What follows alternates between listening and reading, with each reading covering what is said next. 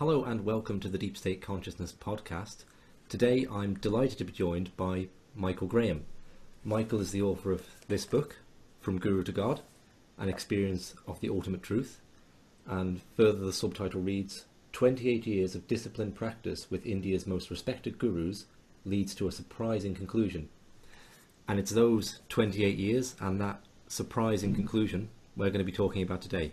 So Michael, thank you for being here and good morning. My pleasure, Richard. Thank you. I think we need to start at the start and find out what it was about you as a teenager and a young man in Australia that set you apart and took you on this quest for enlightenment, or however you would describe it, over to India back in the 1960s when it really wasn't a common thing to do that. Were you particularly philosophical as a child, or...? Not particularly. My father was. I started off in an unusual way with a father who was a doctor and a psychiatrist. He was a closet mystic of sorts. He had a huge library. And in my late teens, my brain woke up and I started to think about life. A lot of my friends knew exactly what they wanted to do, go to university, become a doctor, a lawyer, or go back on the land or as a farmer or something like that. But I was very unsure, and that lack of clarity of direction disquieted me. It bothered me considerably. And though my father's mantra was, Michael, whatever you want to do, I'm right behind you, and he never finished with that idea, which was terrific, I picked out a few books out of his huge library on Buddhism, Hinduism, Vedanta, and that grabbed my attention.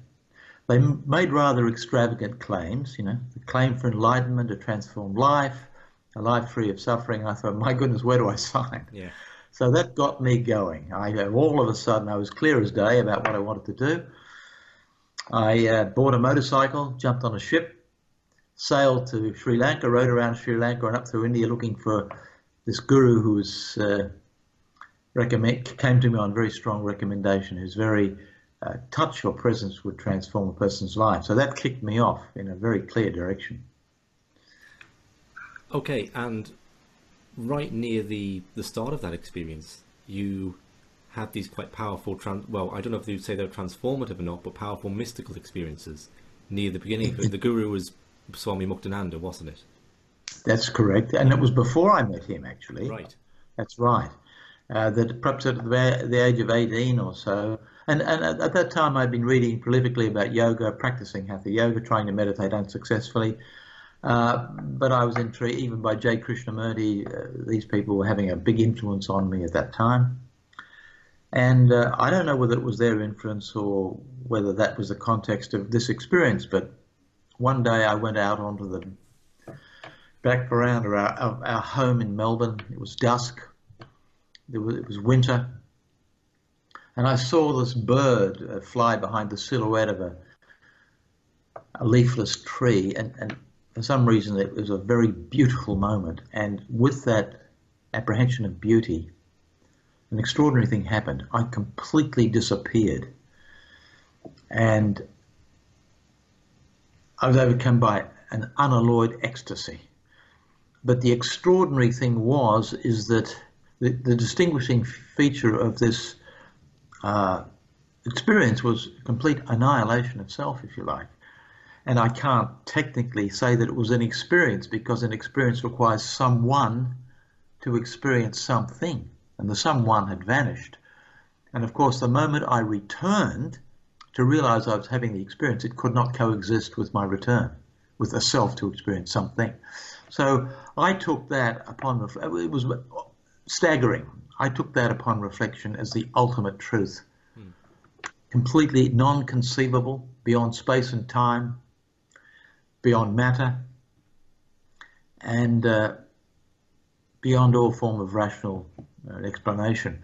And yet it was Godhead before God is named, if you like, before all form. So I was fascinated. I was delighted, of course. And as with so many of these remarkable experiences, I expected some sort of a transformation to follow, but it didn't. But it left me with an extraordinary memory and a remarkable penetration of what I believed at that time was the ultimate truth. So did the experience have a sense of quality to it, of a sense of infinite love, as the mystics write about, or beauty, or anything like that? Well, it was unalloyed wonder and beauty and ecstasy, but its most profound distinguishing feature is that I didn't exist. Now, how can that be? See, that's it, not rational, and yet that was the best way of describing it. It can't be described, save for fingers pointing towards the moon, if you like, you know. Sure. So you're going to India knowing that this is for real, that this isn't some thing the gurus are making up, that these kind of transcendent states, they're for real, okay? Oh, so absolutely. What was your expectation then of what you would find or achieve or go on to do in India? Did you think that you would re-enter that state permanently at some point? Was it like a 5-year plan of attaining enlightenment, and then you would live in this state of blissful wonder and bring it to the world? What did you have a sense of the journey you would take, or an expectation of it? Oh, indeed. And I believe that the states of change and transformation, a radical change in the quality and texture of my life, would be a sustainable thing. And it would be transformative. And it would be everything that I was looking for. And of course, I read prolifically on Vedanta and this sort of thing. And the world was not fascinating to me at this point. So I was really ready to go and expecting the very best. And particularly from Muktananda, because during my practices in Melbourne, though I was an accomplished hatha yogi, probably because I'd been a good gymnast, that was a bit of a cinch for me. Meditation was certainly very difficult. And I believed this would have been central to a personal transformation. I knew that Muktananda, he'd come on strong recommendation as being particularly powerful, his touch, presence being able to transform a person. So that's why I went to him, to have all that fixed and set myself well on the path to enlightenment and transformation, if you like. And you did have another transformative experience through the touch of Muktananda, didn't you? Yes, I did. I wasn't transformative, but it was startling and totally engaging. I mean, can you imagine? Anyway, Muktananda was a remarkable being, no doubt. Vitally charismatic, handsome, 60-year-old. And he was renowned for awakening the Kundalini Shakti. And I received his touch one day. I was sort of sitting bolt upright trying to meditate on a real tiger skin, mind you, and unsuccessfully trying to meditate, getting progressively more knotted up. And just prior to this, actually, I'd complained to him. I had an audience with him. He was held in the highest regard, as all gurus are in India. And he didn't speak any English, perhaps 30 or 40 words maybe. And I told him I'd come all the way to India to have my meditation fixed and set myself properly on the path. And through a translator, he said, "Don't worry, everything will be fine." And of course, I was in there all alone in this meditation room and trying to meditate. And all of a sudden, I was startled. And Muktananda was standing over me. He took his hand, ran his hand across my forehead, across both cheeks, turned on his heels and left. It took all of 3 or 4 seconds. Well, I'd been touched by the guru, and that had really grabbed my attention. Wow, that's terrific. But nothing happened. But perhaps a week later, something began. Again, sitting for meditation, my body started to spontaneously gyrate in a circular motion. I thought, hello, this is interesting. Up until this point, if ever my body moves, 'twas I that moved it.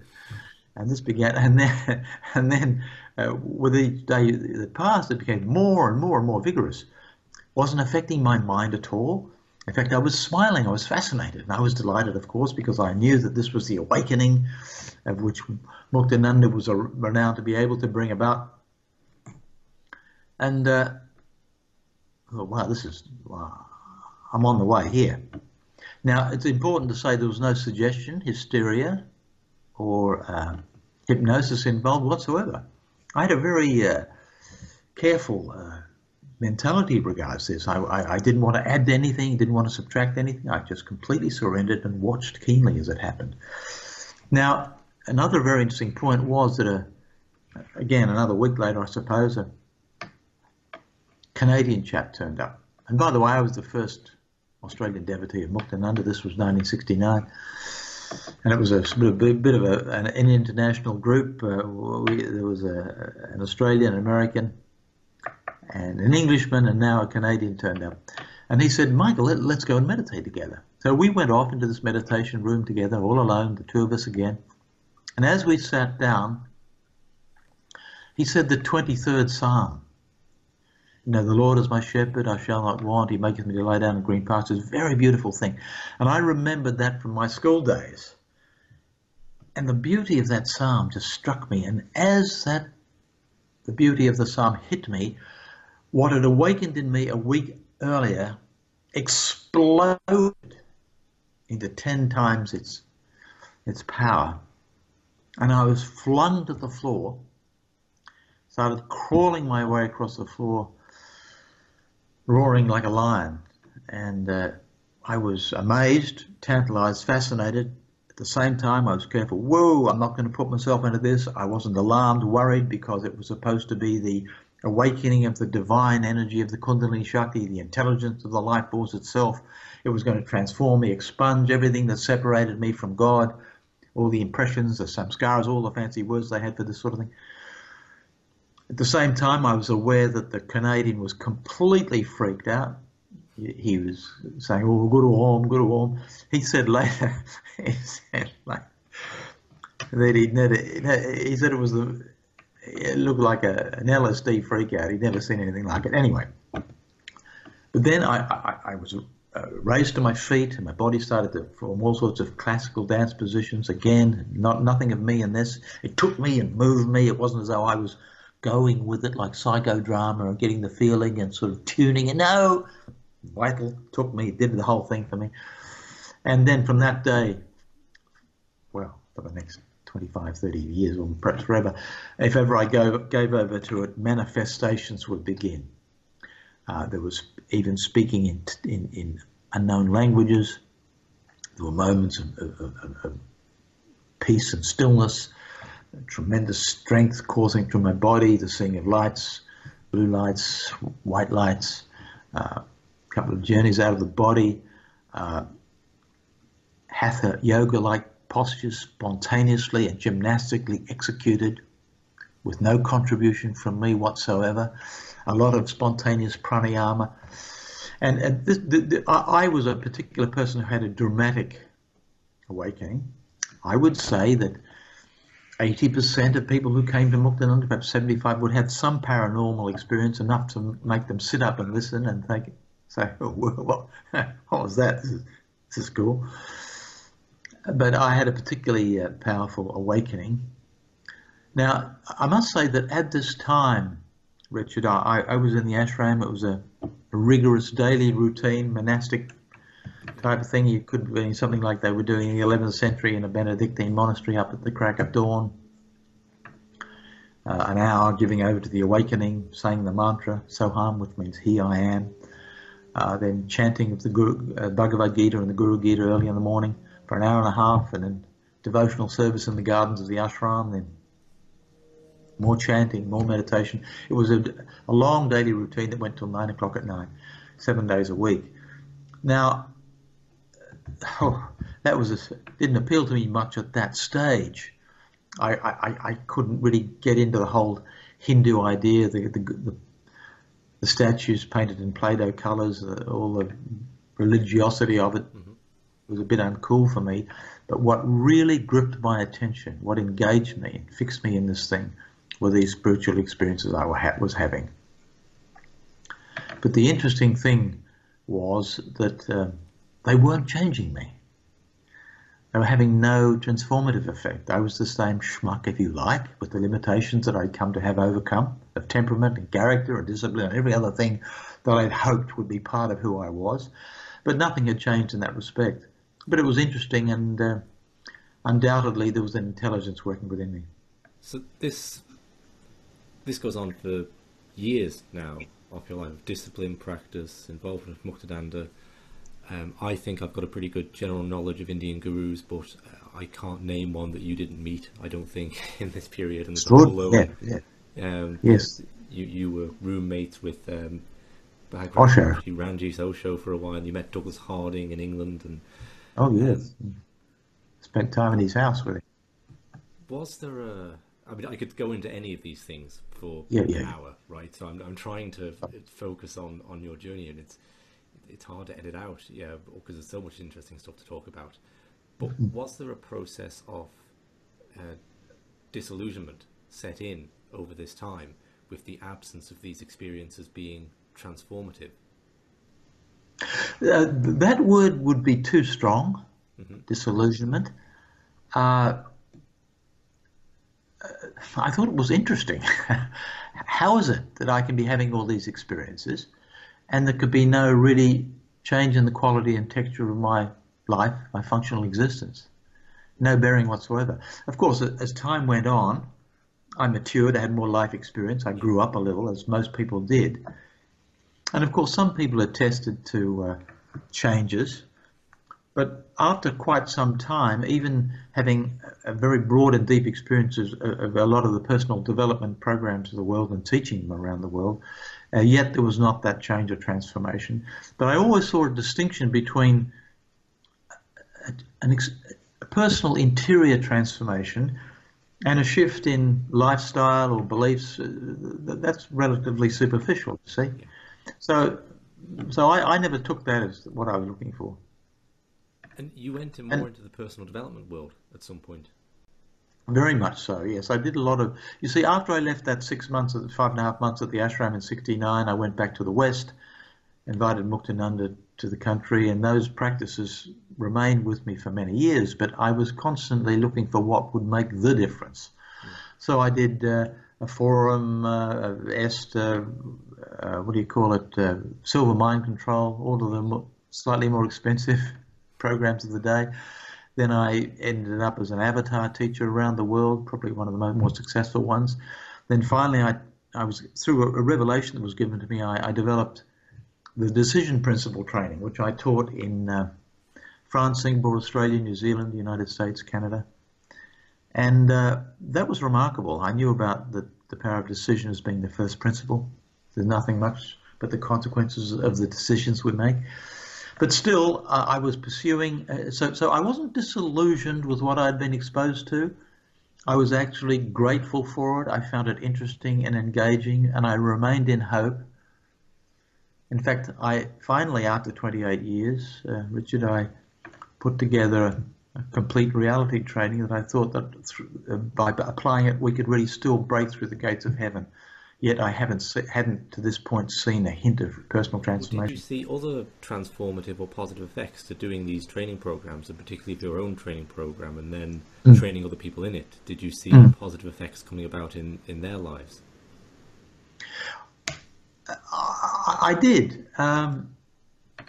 The more positive effects were coming from things like the decision principle training, people making sound integrative decisions and getting clearer, perhaps sometimes for the first time, about what they wanted to do with their life based on what excited, motivated and attracted them. That was helpful to them in a very functional, practical way. But a feature of these things, these personal development strategies, was that often you'd get a glimpse of something. There'd be a rise of hope, a temporary change of experience, of even interior feeling. But there was usually an early leak back to the old familiar self. In other words, none of this was sustainable. That's a fundamental point. Ephemeral, passing, not sustainable. And of course, I believe this was the case with everyone that I'd walked shoulder to shoulder with for 30 years, you see. The promises were not ever realised. Never. Yeah. So there were promises of enlightenment. I think I recall reading. Oh well, I think most people gave up on that idea after 5 or 6 years. You know, that's a pretty big fat one. But you know, at least something measurable, something altogether gratifying and sustainable. Yeah. So, okay, 28 years have elapsed now, and yes, just talk through where you're at. You're giving it this one last push, and then a totally different and unexpected experience arises. That's right. So perhaps The last push was, okay, I'm up at 2.5 hours every morning in Melbourne, Australia, doing spontaneous meditation, the use of the mantra, chanting the Guru Gita. Other people were joining me, a few of them very early at the crack of dawn. I really was pushing this now. And then I decided there's one thing I had not done, and that is go into isolation. So I decided to wall myself up, if you like, for 10 days, seeing no one, speaking to no one, talking to no one. And on one of these two retreats, if you like, an extraordinary thing happened. This day, it was important to say that I was in a completely plain state of mind as I'm talking to you now. No meditation, no entrancement, nothing like that.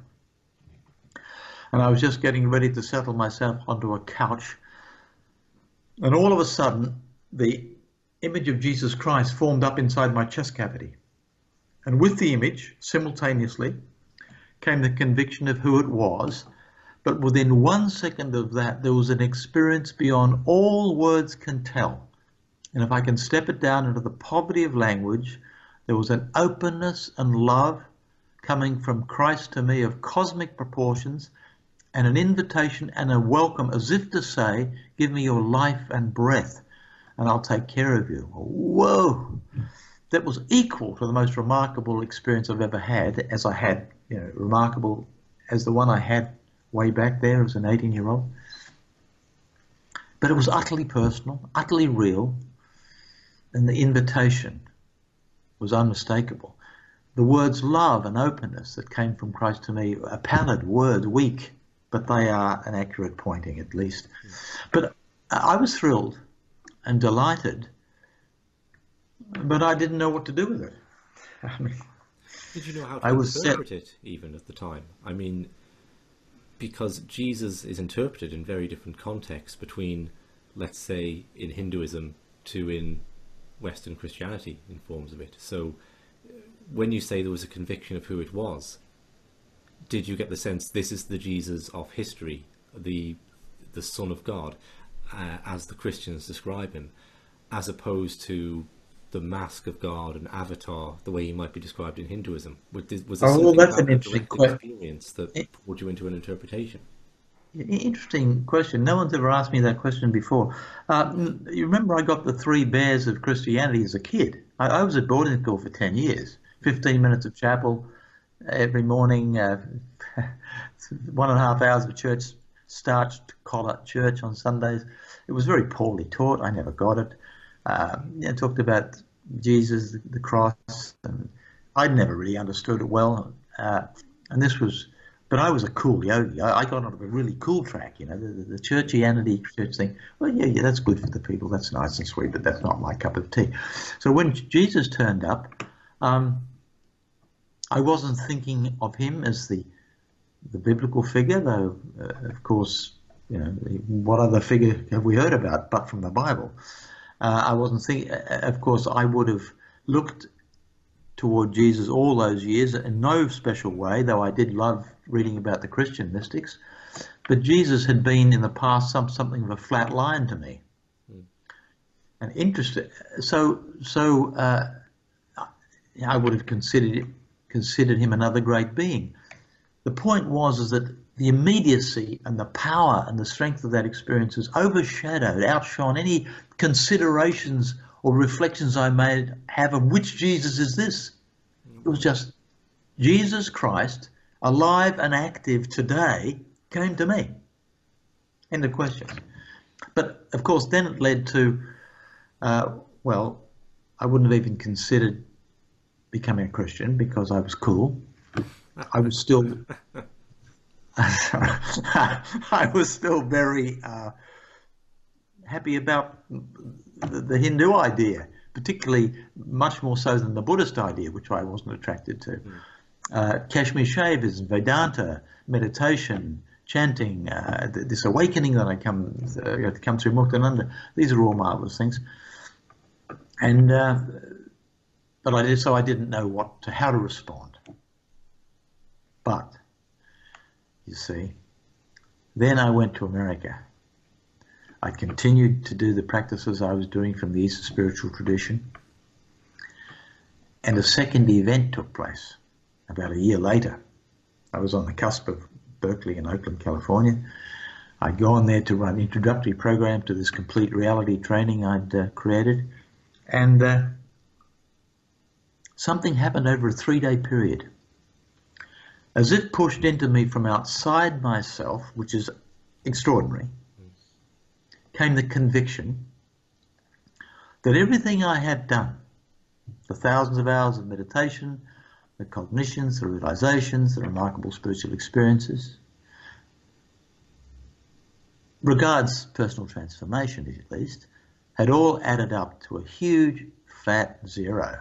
I was sort of radically sobered. I thought, whoa, you know. I wasn't dismayed. I just thought, this is extraordinary. So basically, I thought, well, I'll just become a plumb ordinary person, live out my span and do what I can. So what got me drawn in again was I was driving from Oakland to Marin County, California, near San Francisco, looking for a place to stay or live. And I kept catching these evangelical preachers on the radio. Now, they were good talkers, very good speakers. And look, I was an open sort of guy. I wasn't uptight. You know, okay.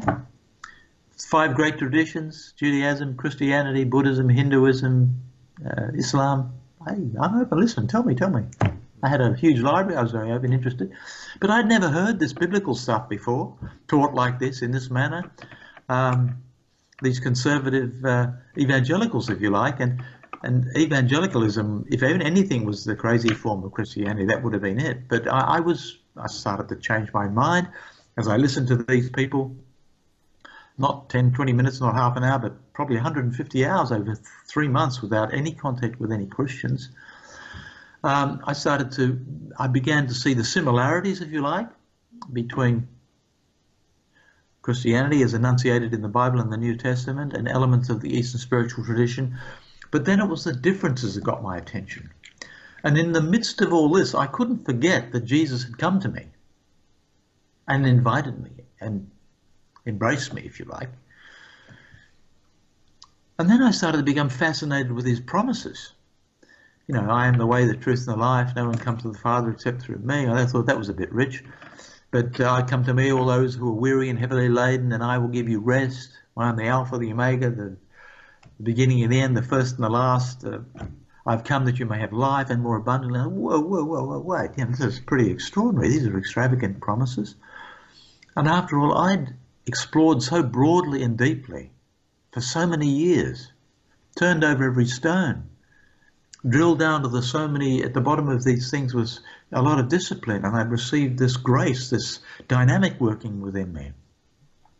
And I wasn't a dilettante, hopping from lily pad to lily pad. Yeah.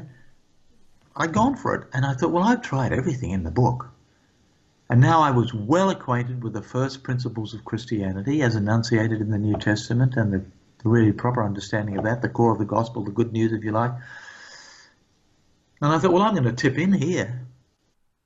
And I saw a big billboard. I can't remember exactly what it said, but it said Billy Graham was coming to town. And of course, my generation, not yours, a young fella, we'd all heard about Billy Graham, Christian or non-Christian. We knew that this guy pulled a crowd. I think he had 130,000 people in Melbourne in 59.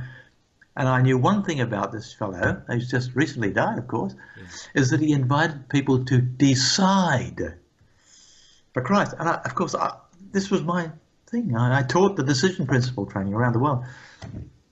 So this is perfect, because I thought I'm going to turn to Christ. So I went there with a view to making a marker of this day. I didn't go there to listen to Billy Graham, because I'd listened to the creme de la creme of these preachers across the breadth of it. I went there, 22,000 people had assembled, and I wanted to remember it. And I came forward when he invited everyone down.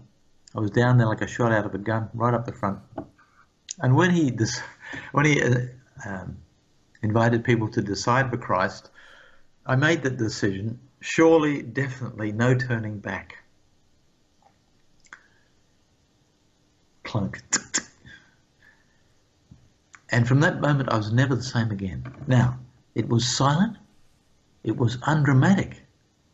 There was no falling down, black smoke coming out of my ears, nothing like that. I just thought, oh, wow.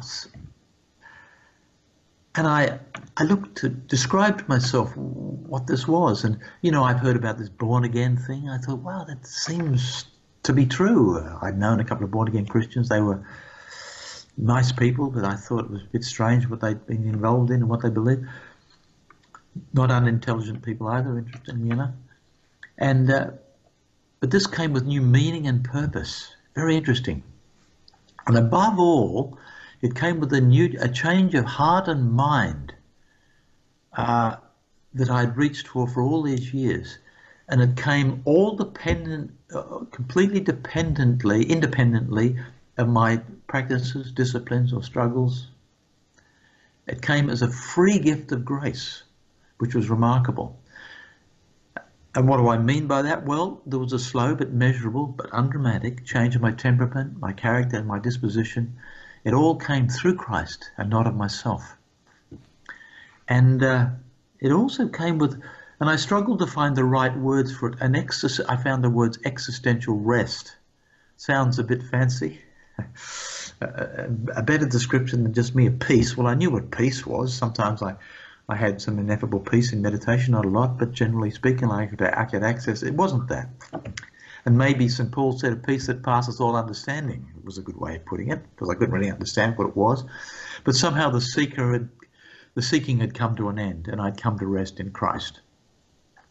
And actually, he mentioned, I think, in the Bible, you will enter my rest, and there it was. I understood what that meant. And it came through grace alone, through faith and confidence alone in the person of Christ alone. So this was a new walk for me, a new experience altogether.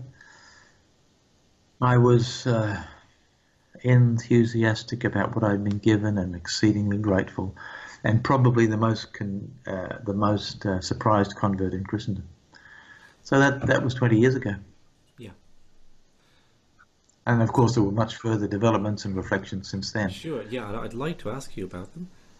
But the first thing that comes through there is you're describing a transformative experience, or a transformation in character and temperament through becoming a Christian that you didn't experience through anything transformational process wise, Eastern spirituality wise. True. And I wonder, could you pinpoint what that is? What on a psychological level is going on that's causing that? Or do you think it can be pinpointed on a psychological level, or is there something transcendent about it, about the relationship with Jesus? Well, I think the source of it can be pinpointed, and it comes of actually placing one's faith, trust in the person of Christ as alive and active in the lives of millions of people today. He'd be showing up. I never say you expect him to show up to you as he showed up to me, because it would have taken a slap across the head with a 4x2 to wake me up, because I was so well entrenched otherwise, you see. But yes, I believe here's the source of that. The Holy Spirit is the source of that.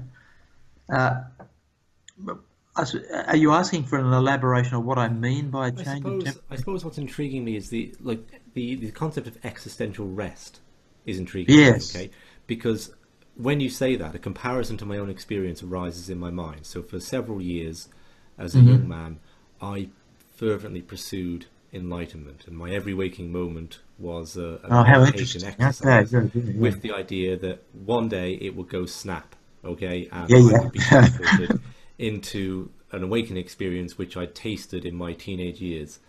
And I reflect back on that period now and think, yeah, that was insane. Like, what was I doing? What was I thinking? And interesting. Wow.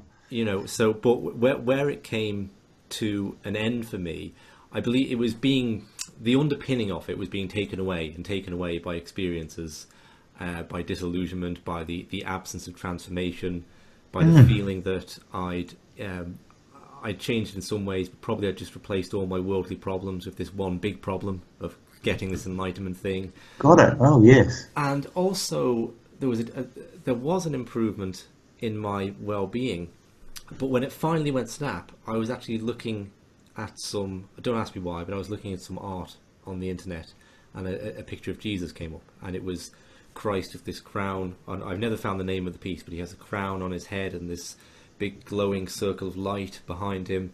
And I was struck by this thought. I just had a very nice weekend away with friends, and I felt like, okay, I could almost like I was going to slip into this Enlightenment place, and then it didn't happen. And then the thought arose within me.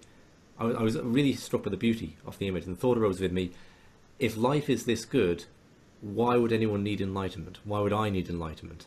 Yes. It just, I fell to the floor. It doesn't exist, right? It doesn't exist. It's an illusion. It's not the beautiful, tranquil states of being don't exist, but the idea that you flick a switch and you go there permanently, and it's something you attain. All that fell away. But for me, I'd studied a bit of Gnosticism, and I was aware of concepts of Jungian archetypes and the idea of masks of God. So it never occurred to me to interpret this as the Jesus of history. To me, it was divinity appearing in a certain form, and I would have said, oh, it could have been Krishna. Now I don't have the same felt sense of Krishna as I do for Jesus, because either it's a cultural thing, maybe you could say it's something more than that, but I don't relate to Krishna as a spiritual image, right? I do relate far more to Jesus from my Sunday school years. Jesus has been this ever-present figure. So, and I think in the years that went by, I almost forgot the role that piece of art played in it, because it didn't seem like the central thing to me. And then it wasn't until I read your book and your experience, I thought, wow, yeah, it never occurred to me there was a choice in how I interpreted that experience. Okay, it's that sense, and I found others expressing it. I find it a bit in the writings of Alan Watts. There's an English non-dual teacher called Tony Parsons, who went into this a lot of letting go of this quest to be somewhere you're not, and coming to what I would think of as an existential rest, and a beauty and a peacefulness and a transformation that arises from that. Right. Okay, so I've seen this be something that's arisen in the non-dual world out of a disillusionment with the quest to always be somewhere else, the quest to always get this enlightenment thing, and it's where it becomes a different form of materialism almost. You're trying to fill a hole inside through a spiritual experience now. So that's what I'm wondering about the comparison to, really. Right. Well, interestingly enough, I didn't go down the Gnostic idea. Providentially, I was spooned up the biblical form of things. I originally came in on the promises of Christ. Of course, it was much later that I realized that in his crucifixion, he took upon himself the entire sin or karmic debt of the world that no ordinary guru could do. I came to believe that he wasn't a mere avatar or a yogi who attained realization or enlightenment, but he began that way, came from the source, if you like, into this world to bring us to salvation. So the biblical view was rather more attractive to me. And not only that, I prior to appreciating that view, which is somewhat surprising to me looking back, I had looked into the history of Gnosticism. I had looked into the more solid history of the Bible and the canon as it was established, not in 323 or whenever they say it was at the Council of Nicaea, but well before that with the Moratorium document. It was the four basic Gospels that were read, and most of the hope was placed in that amongst the gatherings of Jesus' people in the first century, and not so much the much later Gnostic Gospels like the Gospel of Thomas, of course, that was only touted to arrive at about 180 AD, whereas the other four Gospels began sort of 35 AD, 64 AD, the latest one 90, about 40, 50 years after Jesus died, which was the Gospel of John, very early accounts. And then, of course, there were, whose names I can't remember, but they were railing against the what they would have said were the aberrant Gnostic Gospels, which were had some strange ideas. Irenaeus and Tertullian and the church. Irenaeus, there it is. Yeah. And of course, he was a disciple of Polycarp, who was a disciple of John. So it was a very close connection between the Apostle John and Irenaeus, who was, I think, a disciple of Polycarp, who was a disciple of John. So it wasn't sort of some remote disconnect, that these people had a pretty solid line of information. So, I mean, that made more substantial the conviction that the biblical accounts are the best ones. But I've never been a very religious person in that sense. Though I have gone to church, though I've enjoyed good teaching and preaching from the Bible, though I've read the whole document, the Old Covenant and the New Covenant, the Old Testament and the New, and realised that it was very much a progressive revelation, with its finality coming with the coming of Christ, the expected Messiah, who could once and for all salvage us or save us, beginning the process in this life, and particularly at the point of death, plucking us out of eternal unsatisfactoriness and the notions of reincarnation. Now, one thing I'd like to mention vis-a-vis all this, of course, is that it's very interesting. The Buddha, as we understand from the Pali Canon, said, I can do nothing for you. Here's the Dharma, the understanding, the practices, the way. Go work out your own enlightenment.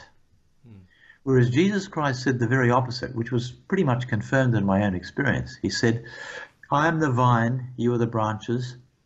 Abide in me, and I will abide in you, and you will bear much fruit. Of yourself you can do nothing. Nothing. You don't have to look the word up in the dictionary. It means nothing. It's all of him and none of you. It doesn't mean you have to abandon yourself or disappear or dissolve or go to nirvana, blow out, or anything like that. But of yourself you can do nothing.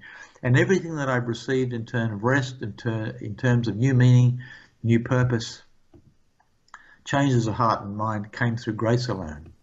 And not having anything to do with what I could possibly do myself. Which is an interesting difference. When you say purpose, okay, I'd like to ask you about that. And yes, I hear from a lot of people, and I think I concur with this, that they feel that the Eastern and Western religions speak to the deficiencies in each other. So some people would say that, and I would be amongst these, that the Eastern religions have held on to their mysticism, okay, in a way that Christianity, perhaps Islam, has not. Yes. But I think a lot of Westerners who go to the East then start to value Christianity in a new way too, for its more outward-looking kind of charitable aspects. For example, I just heard on a radio show the other day the scientist Rupert Sheldrake, who became oh, I know, I met him, yeah. Yeah, okay, so he told a story that I think sums this up, of when he was working in India as a biologist, working on agriculture. An Indian colleague, asked him what motivated him to do his job, and Sheldrake said, well, it's I want to develop new forms of agriculture so we can produce food more abundantly, so we can feed all the poor people in countries like this. And Sheldrake was very interested in Eastern spirituality at the time, and he said to the Indian colleague, is that why you do this? And the Indian said, no, it's a good job, that's why I do it. It's poor people, it's their karma. Right? That's nothing to do with me. And he just didn't have that sense. And Sheldrake said in that moment he realised how profoundly Christian he was, even though he had the interest in Eastern spirituality. Oh, interesting. So, I wonder how you found a difference in, say, purpose, or how your sense of what the meaning of life, what we're here to do, changed after becoming a Christian. It's no longer about this quest for enlightenment, right? So what is it? I've got it. I've got it. Well, first of all, let me say that I find that the Eastern spiritual tradition is life negative. Christianity is life affirmative. It's very affirmative. It affirms the reality of this world, not that it's an illusion, as something to be looked at, somewhat askance at. It's not simply a play of consciousness, as the Shaivites would say. Vedanta is an illusion, but it's real, you know. And it's the work of God that it's been created, and it's the work of God that we're here for a purpose. And interestingly enough, that It began with Constantine, actually, with his conversion, with the sentiments of his life, the idea of universal education, the idea of hospitals, the idea of the charitable spirit between mankind, helping in every possible way. Then it got a terrific boost in the Reformation in the 1500s. Nothing like this has happened in Asia. Mm. In a sense, I don't mean to be uncharitable, but in a sense, and I've lived in India, I know, and I didn't live in an ashram bubble for just a few years. I've lived there for 9 years on the outside of the bubble, and India is sort of somewhat a sociopathic nation. Of course, there are wonderful Indians and good stuff, but a lot of the charitable spirit that's going on is an unconscious aping of that which Christianity brought to this world of caring for people in every way possible. So, as to purpose, most specifically, let me put it this way. Jesus came to this world, and he came to shake people, to wake them up, say, don't you realize who I am, why I've come, particularly to the Pharisees who did not accept him as being who he was. I've come to give you salvation. I've come to save you from eternal separation from Godhead. It was not like, the Buddha, for example, and maybe Shankaracharya and Ramanuja, whatever, they said, if you don't get out of the mess in this lifetime, you're going to circle around as long as it takes a dove to carry a silk scarf the length and breadth of the Himalayas and wear it down to nothing. In other words, you're in a dire situation. All the great beings have said that. But in the Eastern spiritual tradition, it's very much relying on your assiduous application of the Dharma. Mm-hmm.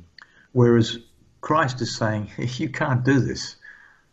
Abide in me. Have you placed your complete faith and trust in me, the person of Christ, and I will salvage you. I will take you from the moment. I will I will enter you in this life and start to change you in this life. But of course, I must add here that after you become a Christian, life doesn't become beer and skittles or a bed of roses. Life goes on. I get salt water up my nose, I'm a normal human being. But I have this wonderful added ingredient of the Christ within, if you like. So a fundamentally different quality when you awaken in the morning now. The thing that pulls you to get out of bed, do you feel it's fundamentally different? I have to laugh because when I wake up in the morning, sometimes I don't feel so great. I go to the gym, I feel better after that. But there's something either rather more at the forefront or in the background, which is this rest or this confidence, this now being with Christ. Christ is with me. That is of immeasurable value. Yet I remain altogether human in the sense that everyone would understand. So that's important. But Christ said an interesting thing. He was with a group of people. John recounts it. He said, no, give all your attention to receiving eternal life that I, the Son of Man, can give you. Why he said the Son of Man and sometimes the Son of God? Because he was born of man, but born of God. He was both fully man and fully God simultaneously. He said, this is the reason the Father has sent me. And then the people asked a very intelligent question. They said to him, what then is the work of God? And Jesus gave a very simple and very interesting answer. He said, the work of God is this, to believe in the one whom he has sent. And that's pretty simple, no? Just place your faith and confidence and hope in the person of Christ. And if you're going to distill everything down to the simplest and most potent relationship you can have in this world, is that faith and confidence in the person of Christ, who is alive and active today. If only you would give yourself to him. And you've got all the other peripheral things, the church, the Bible, which is very good. It's an inspired and helpful word. And the company of those people who hold to the same view. All these things are important. So my purpose, to get back to your original question, is to advocate, to be enthusiastic about, to share the name and purposes of Jesus Christ, that others may enjoy what I have enjoyed in coming into full relationship with him. And the word enthusiasm is interesting. It comes from through two Greek words, enthea, which means to be filled with God. And I'm a natural enthusiast, you know. When I went to the gym as a kid, everyone followed. When I find a good restaurant, I'll tell my friends and they'll go there. And I'm a bit of a missionary now. I'm just enthusiastic for Christ, and I share as lovingly and as adroitly as I possibly can why here he is right under your nose. Give yourself to him and find your life through this, through him, through grace. That's my purpose, primary purpose. It's a wonderful answer, and it almost feels like a great point to finish on, but I can't resist. There's another question I want to ask. It's kind of two questions really. Fine, yeah. Wonderful. You've made from that initial experience of Jesus, you've made various decisions about theology. Then, so for example, you became a Protestant and not a Catholic. Okay. Yes, I did. Oh, yes. More than that, you became, I'm assuming, a certain kind of Protestant and not a certain other kind of Protestant. Yes, yes. You've made theological choices, and some of the theology in Christianity is very difficult for people. Okay, doctrines around hellfire, for example. Okay, I think a lot of the people who don't know in Eastern spirituality would find that difficult. I also know a lot of people I've met in non-dual groups who were Christians as children, and that's what they've got away from. They've got away from the fear of hell and hanging over them.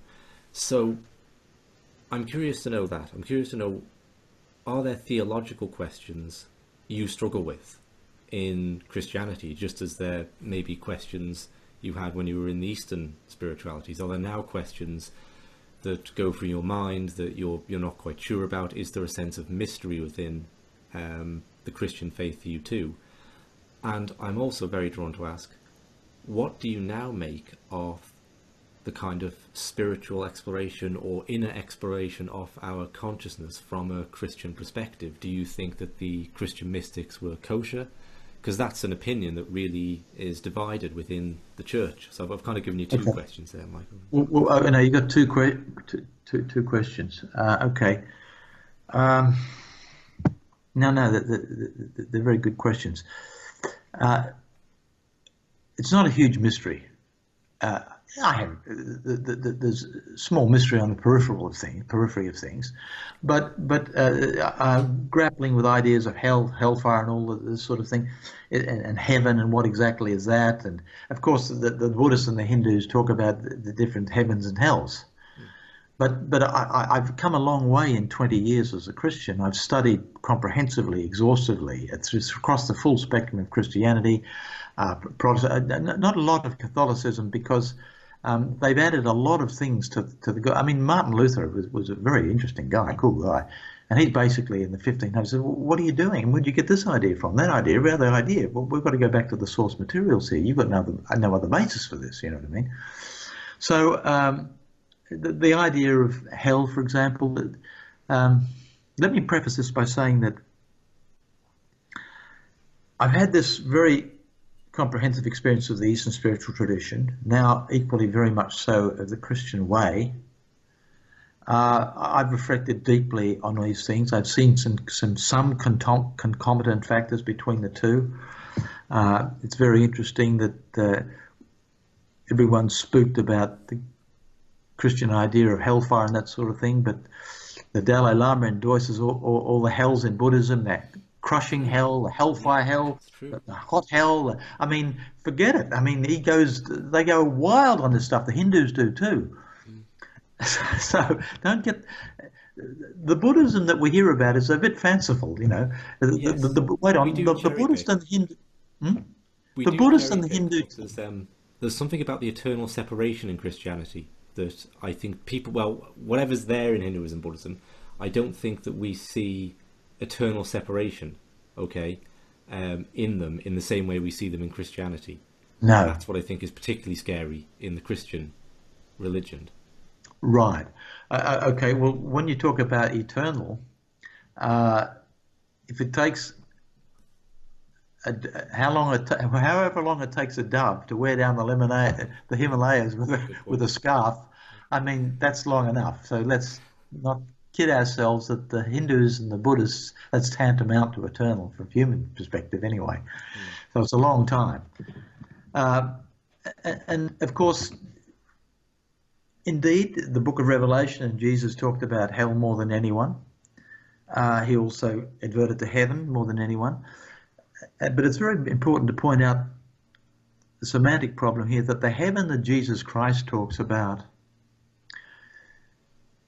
is the ultimate reality, God's created purpose for us all to abide in perfection, with every tear wiped from our eye, in perfect union with Him, in gladness of heart and perfection and love, eternally, with all its wondrous forms, and in also it's the platform of all eternal possibilities. Whereas the Buddhist and Hindu heaven are sub-realities where you go to heaven for a period of time to exhaust your good karma, and as soon as you've got all the bickies and the good stuff and the loveliness that you've earned through your life, you then fold back into another form of incarnation and start again, if you like. And conversely, you end up hell to get rid of all the bad karma that you've got, and when that's exhausted, you're off again into another body. So in both schools we have heaven and hell. The heaven of Christianity is altogether quite different, and it's misleading to think it's anything like these other things. And there's a permanence, whereas in the other conditions, save for enlightenment, as they believe, there is impermanence in all forms of heaven and hell. But this is one point I would like to make, and even though I'm an evangelical, in the sense that I hold to the inspiration of the biblical scripture, I reflect deeply on Jesus' teaching, for example, of hell. He lived in an era and at a time democracy wasn't heard of, if you like, except for 50 or 60 years with the Greeks, and that had all passed by then. Under an authority, hierarchies of authority. If you'd walk down to the supermarket in Palestine 2,000 years ago, on your way down to the supermarket to get some vegetables, you'd probably see 3 people crucified on the corner, waiting 6 days to die. It was a shocking era. People understood fear. They were motivated by fear. So Jesus comes along and says, look, don't you realize who I am? So using hyperbole as a great teacher, he shook people, stirred them up, and pictured this tremendous loss that you're going to enjoy if you don't acknowledge me, come to me, and place your confidence in me for the very purpose that I came. So the word for hell was Gehenna.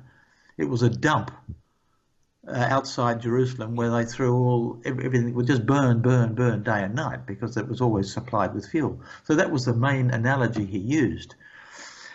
So, for example, when the Buddha said that life is suffering, that was one of his primary declarations. He wasn't suggesting that he didn't have good days and bad days, and that it was agony all the time. He was pointing out that suffering and life suffering beyond death, if you don't become enlightened, was a cycling between the best and the worst and everything in between eternally, and an eternal separation, if you like, from the ultimate reality. So I think understanding these differences is important, and not to get stuck in them. I don't know whether I'm groping, I'm sort of thinking off the top of my head as I'm speaking to you now, but I don't know whether that clarifies anything regards the antipathy some people might have about the idea of eternal separation of this and the horrors of hell, which is not unique to Christianity at all. Yeah, I think it's very interesting, the comparisons you draw to Buddhism and Hinduism then. And it hadn't quite occurred to me in that way. So yeah, that is interesting. I suppose, yeah, I was interested in that sense. It's really the question of does Christianity bring up a sense of unanswerable questions for you, or mystery, regarding, like, okay, people who didn't have the opportunity to meet Jesus, say they were born prior to him or born in Australia in the 17th century, these kind of, like, just very standard questions really that are put to Christians all the time. I've been curious as to how you, as someone who came in from outside the faith and with a long tradition in another spirituality, if you feel like that there are kind of mysteries within Christianity to be unravelled, or Oh, look, there definitely are mysteries. Look, and if I maintain my intellectual integrity, I have to say, ultimately, I don't know. yeah, sure, But I know where I've placed my faith and confidence for yeah, good reason, and has borne very good fruit. So here's another interesting thing, is that mysticism is generic. I mean, whether it's a Hindu mystic, a Sufi mystic, a Christian mystic, or a Buddhist mystic, by and large, they're usually experiencing the same thing, and they're giving it a different set of descriptions and labels. And each that same experience is placed into a different framework of understanding, which accounts for some of the differences. And I do believe that the Christian mystics, which Christian mysticism has been very much put to one side these days, their reveries, their union with God, Meister Eckhart, St. John of the Cross, St. Teresa of Avila, all these people, Miguel de Molinos, others, they're not saved by their union with God in mystical reverie. They're saved, salvaged eternally, as distinct from enlightened, by their confidence, faith in Jesus Christ, in the person of Jesus Christ. And that's the big difference.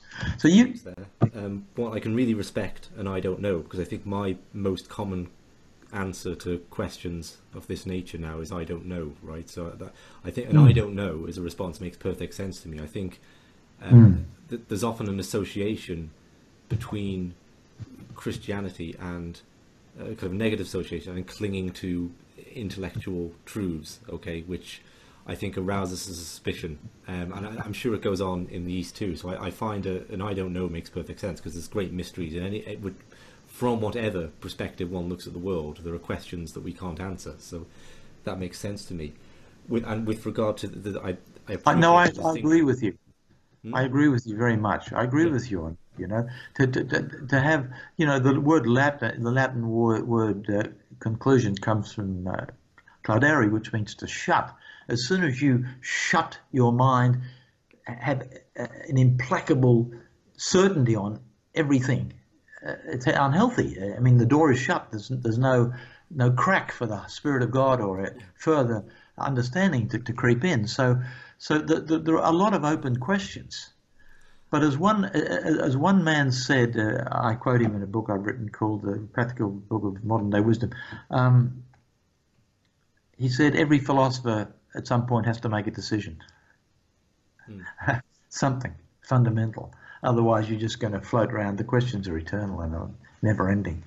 And you'll never come to rest. At some point, you've got to, And I very much appreciate the distinction you're making. Like, you sent me a paper you'd written, Salvation versus Enlightenment. Okay, and the distinction you're making there with someone like a Christian mystic like Eckhart, okay, that he was exploring the mystical depths of his being and the nature of God, and however you would express that. But that's a distinction there between that kind of inner conscious exploration and salvation. And again, I'd like to draw a comparison to my own experience there, because I talked about this this experience of dropping the quest for enlightenment, and an experience of feeling that everything was just perfect as it is, with no need to change anything or add anything to it or get anything. And for a while after that, I think I wanted nothing to do with anything mystical. I just wanted a break from it, because I'd just done it to death for several years before that. But over time, I became drawn back into it and started to re-explore those conscious steps, but in a totally different way. In a way of not attaching meaning to it. Like there was no existential meaning that I was acquiring from what I found within, or the need to get something, because to do so is like a form of materialism. I could equally say, attaching great meaning to a physical fitness program, and I'll be happy when I attain a certain muscle mass, or I'll be happy when I have a certain salary or a certain wife or position in the world. There's that need to attain something spiritually, and so I really appreciate that that distinction. You might not think I'm making it in the same way, but no, I agree with Eckhart there and the other Christian mystics. If there's really two things going on, there's this what we could call salvation, and then there's the quality of what we could call the stepping into, whether you want to call it enlightenment or not, the investigation then of consciousness. Well, I'm very much interested in exploring the inner realms of consciousness. I've sort of been an amateur consciousness researcher all my life, and I'm still interested in that. And my primary interest these days, sort of being established in my basic faith and confidence in Christ, and the, the, the position where I've generally landed regards theology and doctrine. Now my interest is rekindling some of the strategies and means and disciplines and practices I have to further explore my own consciousness and hopefully with other people. So I believe there's some tremendous ideas and techniques that I've observed and discovered that can be applied to the Christian way that make experiential that which people only believe and hold conceptually. Because that's my avid and very strong interest right now, and I'm looking for a few friends with whom I can do that together. Yeah, because I mean, you must observe that the world has fundamentally changed in the 20 years since you stepped away from Eastern spirituality. Yes. Like when I started this, I think it was just after you got out of it. There was no one else interested in this kind of thing. Now, I gave a talk recently. I was part of a panel giving a talk at a bookshop on mindfulness, and there was 40 or 50 people in the audience, right? And then when I started, you wouldn't have got one. There you are. So, and mindfulness has been certainly in the UK has been adopted as in psychotherapy now. The NHS offer it. Millions of people have read books like Eckhart Tolle's work and this kind of thing. And it's Oprah Winfrey has been, whatever you think of these things, whether they're good or bad, the culture has shifted, and I think the Christian church is having to come to terms with that and see, okay, is all this stuff, is mindfulness, we don't like necessarily or agree with the theological system it's come out of, but is it inherently bad? Is it off the devil, or is it something that can be put into a Christian context? And the Christian church is going to have to come to terms with these kind of questions. So yeah, it's fascinating that you're doing so yourself. Yes, well, it is coming to terms in it. But you see, I think all these mystical pursuits, these experiments in consciousness, if you like, are germane, but it's helpful to place them in a context of understanding, a framework of understanding, if you like, that has some firm basis of some sort. And not to go merely the exploratory mystical route, but to do it within a context. I do it within the context of faith in the person of Jesus Christ, who I know is alive and active. I do it within the context of the cross of Christ and the implications and significance of his death and resurrection. I do it within the context of sort of a rudimentary understanding of the naked gospel of Jesus Christ. And that's helpful. That's the platform on which I stand. And then all the other adventures, and they're great adventures. Let's find out. Let's explore. Let's see what we can experience. I love it. That's the juice for me. But not everyone's interested in that, and a lot of the Christian people are not. They go woo woo woo. They're not interested. Oh, sure, in that. It's not for everyone. I mean, some people are doing wonderful things in completely different ways, in far more worldly ways than I would do. Say, running charities or being involved in that kind of work. So it's the contemplative path is not for everyone. No. So I think that's good, Michael. That end point kind of sums up really a big reason why I wanted to talk to you, because I think it's this idea of mysticism or anything we do in life taking place in a context, and whether we agree exactly on what that context is. I think just that there has to be a context is quite a revelation.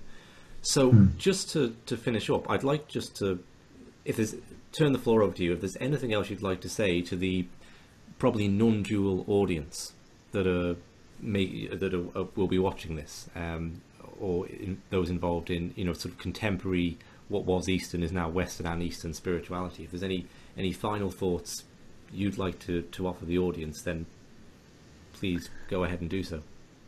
Okay. Non-dual, that's interesting.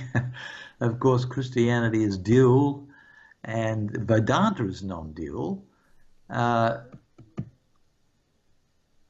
Christian paradigm, there's the creator and the creature. There's God and there's us. But in Christianity, we understand we enjoy a perfect union with God, but we do not become God. And my belief and conviction, not conviction, that's too strong a word, but it's probably true, as I write in this story about the reflection of enlightenment versus salvation, is that I believe that what the Vedantan or what the Eastern spiritual aspirant discovers as their enlightenment is they have experienced the image of God within them, but not God it or himself. And in the Bible it tells us that we are made in the image and likeness of God. And it's very easy to mistake the image for the real thing. So I think if there could be any possible critique of the notion of enlightenment or the non-dual pursuit, that it is just short of the ultimate reality, and that in the highest truth, union with infinite source, union with the creator is the ultimate reality, rather than identity with a supposed ultimate reality, which is the image of that but not it itself. I'd say that. But anyway, I would really say that the way of grace is paramount. Not necessarily, I mean, you know, when we talk about non-duality, we're talking about Vedanta most commonly. And there was Shankaracharya, Ramanuja, and Madhva, 8th century, 12th century, 15th century, or 16th century, and they did not agree on with each other at all.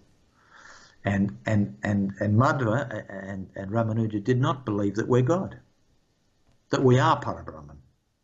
He said, no, that's not quite right. So there are some things to look at there. Of course, Shankaracharya has been the most influential of the Vedantins. He's a preeminent non-dualist. But I think that if I was one thing to say would be to turn to Christ, turn to the person of Christ with confidence, faith and trust. Continue with your pursuits, continue with your understanding. But as I pointed out to one young woman in India, I had shared everything with her about Christ. She had come to receive a transmission from a great Buddhist master. She almost fell off her chair when she found out that I'd been with Muktananda, the most well-renowned transmitter of Shaktipat, if you like, because she'd heard about him. I gave her my account of my story, my testimony. I dealt my full deck. She was mildly interested, but she was still rather committed to the idea of staying in India and finding this Buddhist master that she'd come to spend time with. And my last words to her was this. I said, tonight, when you go to bed, before you fall asleep, cry out to the person of Jesus Christ, keenly, surely, in a fervent and muscular way, as though you really mean it, and ask him, show me, lead me, touch me. And this is what I added. Give him till 5 o'clock tomorrow morning to do so. I was a little bit ashamed of myself in doing that. I thought, that's a bit rich. But I said, take pause on yourself and do just this in an earnest way. I walked away thinking, well, I've done the best I can. And that's the end of it. Next day, I found out from someone who'd emailed me, this woman was wandering all over Dharamsala looking for me in earnest. She really had to find me. Where is she? I don't know. Where am I? I don't know where she is. I walked out of this internet cafe, and there she was with an amazed look on my face. And she said, last night, Jesus Christ appeared to me in full and glorious form. And he used your words, actually, which you mentioned at the beginning of this interview. He said to her, what you're looking for does not exist. And he said a lot more to her, and I only wished that I'd written it all down. But she was so moved by this encounter that she said, I must give up this pursuit altogether. So we walked across the road. It was midnight in Las Vegas at the time where her father was. We rang her father. He staggered out of his home at midnight and went into a Western Union office that was open in the middle of the night for some reason, sent her the money. Within 48 hours, she'd got on the bus, gone down to Delhi and flown out of India. And she was determined to now look to the person of Christ as the new possibility for her life. Now, in ending this interview, I'm not going to say that you should be looking for a vision from Christ. I mean, Christ himself said, look, you've got the word of God, you've got what I've said, don't look for something amazing, that's enough for you. But all I can say is that in him, in Christ, are hidden all the treasures of wisdom and knowledge. And that's the word that appears in the Bible as described as who he is. I am the first and last, I am the Alpha and the Omega, the beginning and end. I am the way, the truth, and the life. I'm not just going to show you the way, tell you the truth, or add life to you. I am the very embodiment of those things. This is who I am. Come to me, all those who are weary and heavily laden, and I will give you rest, existential rest. So that's my message. Thank you very much, Michael. Thank you, Richard. All the best. Okay, good.